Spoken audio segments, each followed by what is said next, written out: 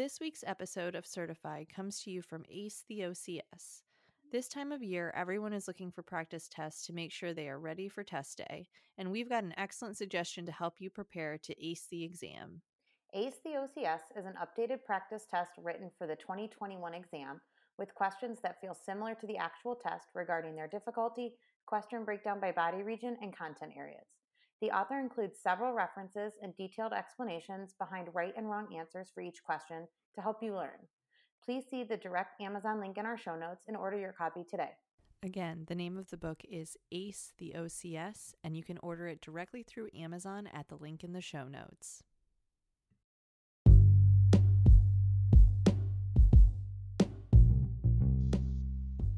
Hi everyone, Amanda and I are so excited to announce our Tier 3 Patreon membership. Tier 3 members will receive the same benefits as Tier 1 and 2 members, including early access to episodes, bonus episodes, and a monthly newsletter, but will also receive access to group study sessions led by Amanda and I. These study sessions will be held once a month from November through February, and we'll be answering your questions and leading discussions on the topics you want to review. The first study session will be held on Sunday, November 22nd. Don't worry if you can't make the live session. You can submit your questions ahead of time and all Tier 3 members will receive the recording of the session to review. For more details and to sign up for your membership, visit www.patreon.com/certifiedocspreppodcast.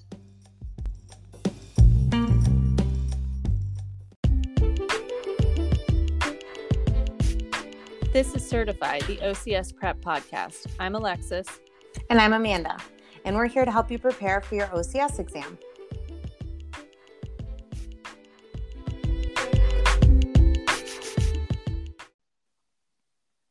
Hi everyone, today we're going to continue on with our little mini series about neck pain and cervical spine diagnoses. This one that we're going to cover today is the second subgroup. It's neck pain with movement coordination impairments. These diagnoses are going to include sprains and strains of the cervical spine. We're going to discuss the presentation, examination, and physical impairment measures. This subcategory, you'll also see it noted in some resources, is going to include those whiplash-associated disorders or those WAD diagnoses. So I definitely, in the more updated clinical prediction rule, you'll see it that way. And I believe in current concepts, they cover this some. So anytime you're saying whiplash type diagnoses, you want to categorize those patients into this subgrouping. The patient presentation for this population, generally you're going to see long-standing neck pain, usually more than 12 weeks. I'll be honest, in my clinical experience, I generally see these patients. It's very episodic, it seems. So they'll finally be in therapy the second or third time they have pain, and it's usually several weeks in duration for that episode. But I will sometimes see these patients with years of neck pain. Alexis, do you agree? Do you have a similar experience with these folks? Yeah, very similar. I don't know that it's published strongly in the literature, but in my experience too, I think that I tend to see more females that fall into this category opposed to males. But that's not necessarily hard and fast. The ergonomic insufficiencies of like prolonged sitting, all day, your desk workers, people looking at phones, computers, tablets, that kind of a thing. Those folks are going to fall into this category. They're also going to present with coordination, strength, and endurance deficits of their neck and upper quarter muscles. So these are the patients that are going to complain that feeling like their neck gets very tired. They feel like they have to hold their head up. They just feel like they're constantly stretching and can't find a comfortable position. They'll complain to you that it just doesn't feel like they're stable. Their mechanism of onset is oftentimes, but not always, linked to a trauma or whiplash, and that's specifically for those whiplash-associated type subgrouping. You're going to sometimes see an associated referred shoulder girdle or upper extremity pain. Note that that's going to be different than a true radiculopathy. Sometimes in whiplash cases, you will see dizziness or nausea or some other nonspecific signs and symptoms of concussion. Concussions are a whole different topic. We're not going to cover that in this episode, but be screening, some of those red flag screening items, definitely in this population. Sometimes this can also be associated with headaches. I don't want that to be misleading or confused with the cervicogenic headache subcategory that we're going to talk about in the next couple of weeks here. But sometimes headaches can lead to concentration or memory deficits, some confusion. Sometimes those hypersensitivities to light or sound, odors, or changes in temperature. So we'll get more into those type of things with the headache subcategory, but you will sometimes see it in that like whiplash associated group or the headache type categories. Examination measures. So the things we want to be looking at in these patients that have the movement coordination impairments. The first important one is what they call the cranial cervical flexion test. And this is a special test utilized to assess the ability to initiate and maintain isolated cranial and cervical flexion, which is essentially a chin nod. You're going to position the patient in hook lying, and their head and neck is going to be positioned in neutral. The therapist may need to use like a towel roll or the edge of a pillow to achieve that neutral position. Some patients cannot achieve that on their own. You're going to then place a pneumatic pressure device. So I think a lot of clinics have those biofeedback cuffs, or certainly a blood pressure cuff will work too. You're going to place that under the occiput, basically into that cervical lordotic curvature between that and the table. And you're going to inflate it to 20 millimeters of mercury to fill that space. The patient is then going to perform cervical or cranial flexion in 5 gradual increments. So 22 millimeters of mercury to 24, 26, 28, and 30. So again, starting at 20 and increasing by increments of 2 for 5 steps. And they're going to hold each position for 10 seconds. The patient is going to rest for 10 seconds between each stage. And as the therapist, in order to make sure the patient's performing the movement properly, you want to instruct the patient to gently nod the head as though the patient was discreetly saying yes. That motion, when it's performed properly, is going to flatten the cervical lordosis, and it's going to change the pressure reading in that pneumatic device, so that you want to make sure the patient can see the dial so that they can see how much they're doing. It's very common that patients will push very hard the first couple of times until they really understand the proper movement and how little and isolated of a movement it should really be. The therapist should monitor for the activation of the superficial muscles, such as the sternocleidomastoid, and help the patient to understand how to minimize that. In order to decrease the activation of the platysma or the hyoid, the patient should be cued to place the tongue on the roof of their mouth. Their lips should be gently placed together, but their teeth should be slightly separated. The test is terminated when the pressure is decreased by more than 20%, or when the patient cannot perform without substitutions from the sternocleidomastoid. Normal findings are for the pressure to increase between 26 and 30 millimeters of mercury, and the patient can maintain that for 10 seconds without any substitution patterns and no cueing. Abnormal findings are when the patient is unable to generate an increase of 6 millimeters of mercury. They cannot hold that position for 10 seconds. They use superficial muscles to compensate, or what you'll see a lot, especially the first couple of repetitions as they start to get the hang of it, they merely just extend their head into the table, and that's not going to give them the same kind of pressure feedback. So that, again, is the cranial cervical flexion test. Then, you can use a lot of that same testing in treatment. There's a lot of research out there about using the biofeedback cuffs for training and helping patients find spine neutral and all of that. So, we can certainly, if you have any questions about that, we can help you navigate those resources. The neck flexor muscle endurance test is the next test you want to be looking at in this population. It's a test used to assess the endurance of the deep neck flexors. So in this test, the patient is lying supine or hook lying. They're going to maximally retract the cervical spine by performing that chin tuck. They're going to maintain the contraction isometrically. Then they're going to lift the head and neck 1 inch above the plinth while they maintain that retracted position. So again, this is your chin tuck and head lift test. The clinician's going to observe the skin folds along the side of the neck, and you're going to cue the patient to maintain that position as long as possible. Sometimes what you'll see as they start to fatigue is they start to flex more. That would be known as a compensation pattern. That's not what we want. We want no movement. You'll also see them start to lose the skin folds or lose that retracted position as they become fatigued. The test is terminated if the skin folds are separated for more than 1 second. I think also you have to be watching for when they start to increase the skin folds by flexing more as they fatigue. There's variable data published on norms for this, but they're going to range anywhere from 30 to 40 seconds in patients with neck pain is what we want, but sometimes in this population, you'll see it anywhere from like 15 to 25 seconds. So just educating them on where they're at, what their baseline is, and then where they want to be.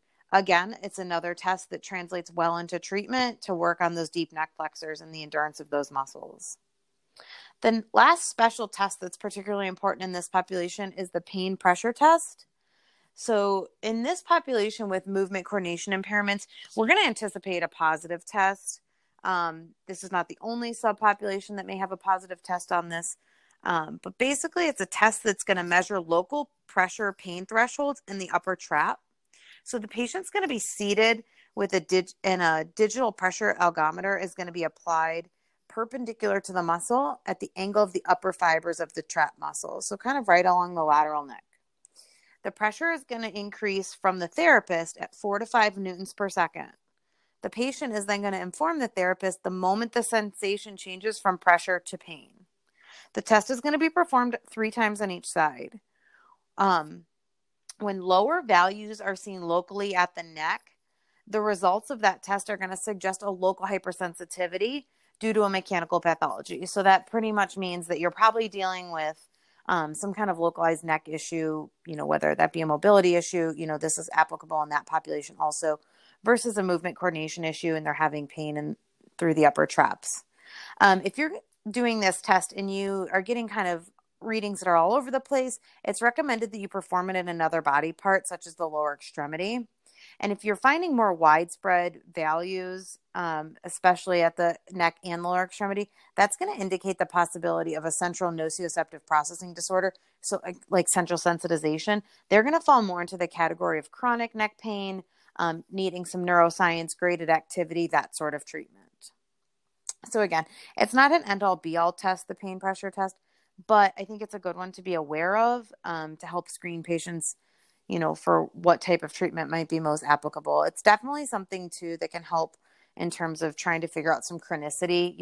Generally more chronic pain is going to fall into those more widespread value issues, as opposed to more acute is probably going to be more of a localized hypersensitivity with a mechanical pathology.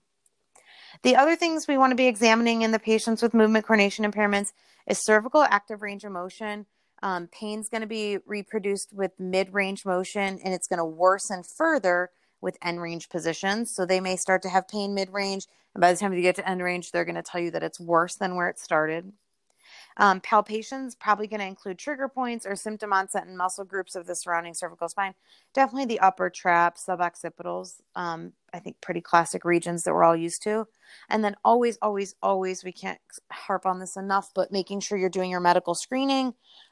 Yes, in terms of the OCS, but also just clinically. In terms of the OCS, some questions that I think you will see again are definitely looking to check your ability to even see if the patient, especially in the cervical spine population, is even appropriate for treatment. So be looking for those indicators within the vignettes of the questions that you're answering, whether or not they have any red flags present. Alexis, do you have anything else you wanted to include in examination of these patients before we move on to interventions? No, I don't think so. Okay. So interventions is, again, broken down into that acute, subacute, and chronic. There's tons and tons and tons of research on different specific interventions within these neck pain patients. We're going to go over them generally. They are detailed a little bit more in the CPG. There's some very specific research articles that in there that you may find beneficial to read. So for the acute pain movement coordination impairment subgroup, you want to be working towards pain-free cervical range of motion, whether you need to start that laying down or sitting, however that's tolerated by the patient best. You're going to progress to postural and positioning elements, again, working on range of motion with good posture, and you're going to monitor to minimize their symptom onset. We want to educate these patients to remain active. Sometimes in that acute phase, they're really demotivated to do much. They're scared. They're going to do something to make it worse. Encourage them to participate in their normal activities. We all know the longer people go without doing their normal activities, the more likely they are to head towards chronic symptoms. And then we really, in this population, you want to minimize collar use or discourage like any kind of immobilization. Sometimes people, they'll come in and kind of hold in the side of their neck and just say that they're really uncomfortable. Make sure that you educate them that movement is good and it's not going to harm them. In the subacute population, Again, we want to encourage movement and general activities to minimize that chronicity. That's kind of across the board. This population, the subacute folks, are going to need a little bit more of a combined exercise approach. They need probably a little more active cervical range of motion exercises, whether that be manual or exercise-based, doesn't necessarily state. You want to start isometric low load strengthening in these folks. So any kind of like postural retraining, neck isometrics, whether that be supine, sitting, standing. Again, I think it's position dependent on patient. Manual therapy is indicated in these folks, whether it be mobilization or manipulations. Modalities are appropriate in this population too for the subacute folks. Mostly heat or ice if they need it to be able to tolerate the exercise, or sometimes TENS. I think TENS, we could go back and forth all day, but I do think it has a time and place, at least if it helps people tolerate exercise and movement better. I think it's valuable. I also think it's probably a better option. I've seen it more used lately as we drift away from the narcotics prescription, especially in acute and subacute folks, also in chronic, but it can be a nice option for those folks if it gets them to tolerate activity. And you definitely want to be pushing the home exercise program with these subacute folks, making sure they understand how often they need to be doing exercises. Frequency is key. We don't want them just moving in the morning and then sitting at a desk all day.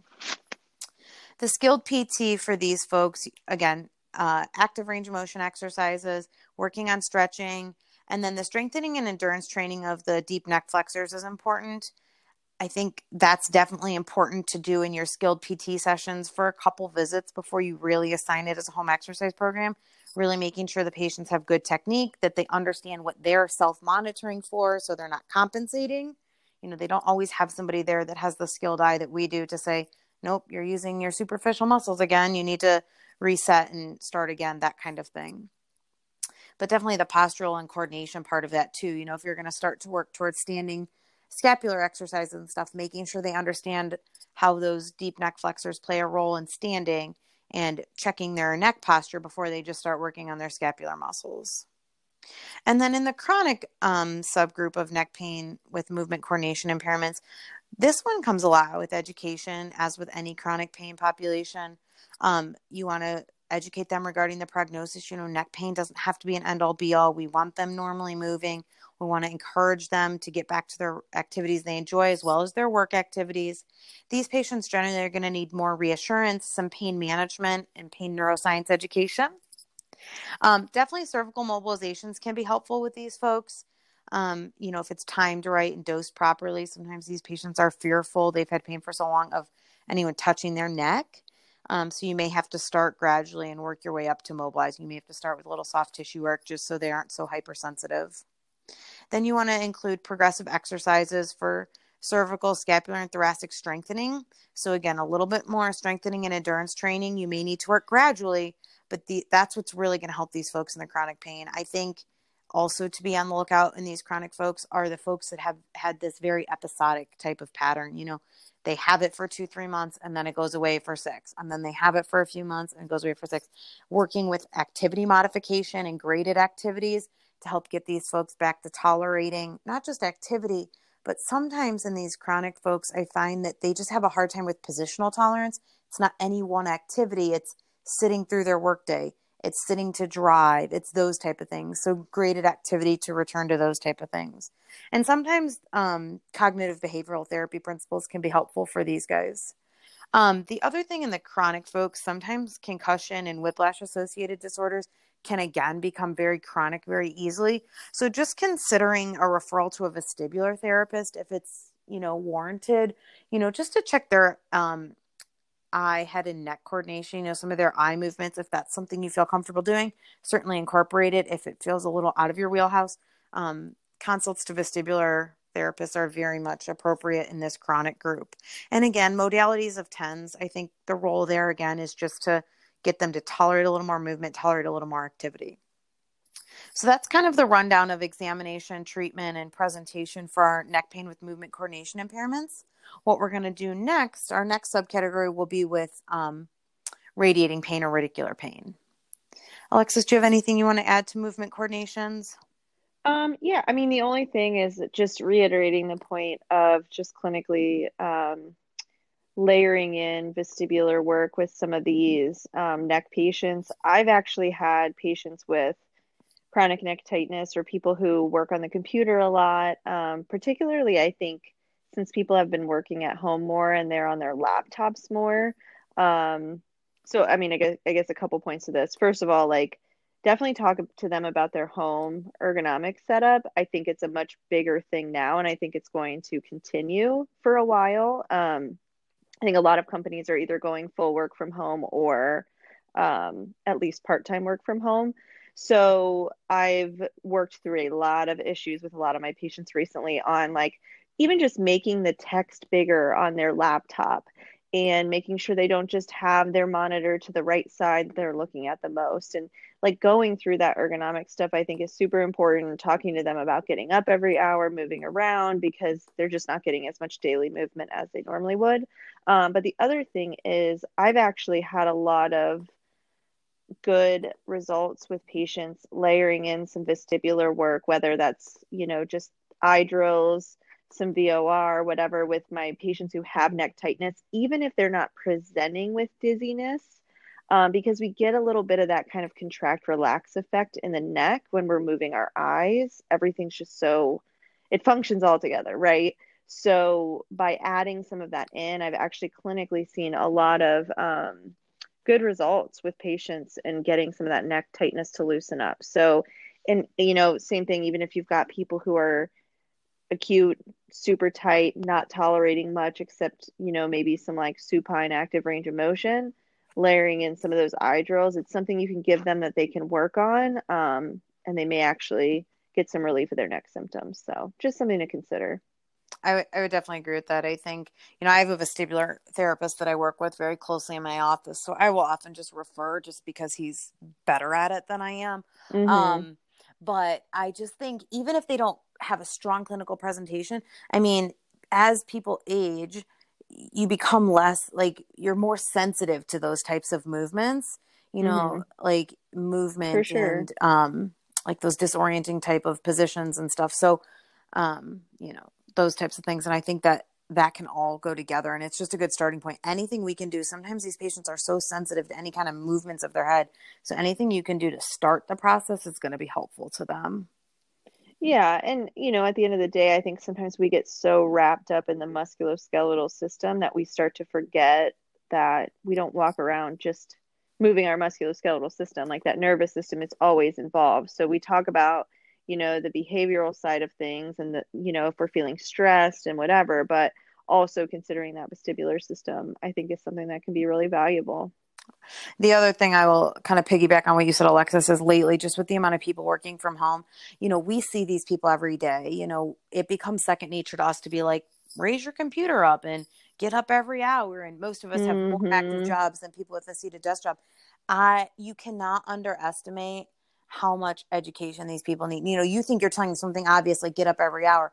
Well, there are a lot of people who have never, ever, ever done that in their workday, whether it be the way their Right. office is set up. And I can't believe how much less people are moving just because they're in their homes. They're going from the office to the bathroom. At least when they're at the office, they're walking into the parking lot. They're going up the stairs. They're going to someone else's desk. Exactly. There's all this Mm-hmm. type of movement that's just gone for these people. And I think as therapists, we have to really not just educate them on what they need to do, but help them figure out how they need to do it. So helping them figure out, like, you need to set an alarm on your phone every 30 minutes. And when that alarm rings, you've got to get up for 5, or whatever the Yeah. case may be. I have a patient right now. She sticks sticky notes on the bottom of her computer. She puts 5 there in the morning and 5 there in the afternoon, and they have to all be moved over to the other monitor by lunch. And she moves them back in the afternoon. That's her cue to know she's gotten up enough, whatever the case may be. You have to help them figure out a strategy to do it. Otherwise, they're going to feel defeated. If someone's asking you to do something you've never done in your workday, and people get busy, you have to get Mm-hmm. up every hour. That's a hard thing to do for some people. It doesn't seem like it because of the nature of our work as therapists, but it is very difficult. It is. And I think too that so many people thought when this all first started, like, oh, this is short term, and they set themselves up at their dining room table, and that's just where they've been, and they're just in a poor setup, and then they end up with all these new problems. So I think having that desk setup conversation as much as I feel like I'm repeating myself all the time, and I'm like, I can't believe people don't know this, but they don't know. So like you said, don't underestimate that, and make sure you're having that conversation with all of your patients right now about how their day-to-day has changed and how that might be affecting their symptoms. Sure. As always, if you have any questions, please feel free to send us an email, Instagram message, whatever is easiest for you. Don't forget, we have some additional resources out on the Patreon page. So those are available to our Patreon members. And other than that, we will see you next time for radiating pain. All right, great. Thank you.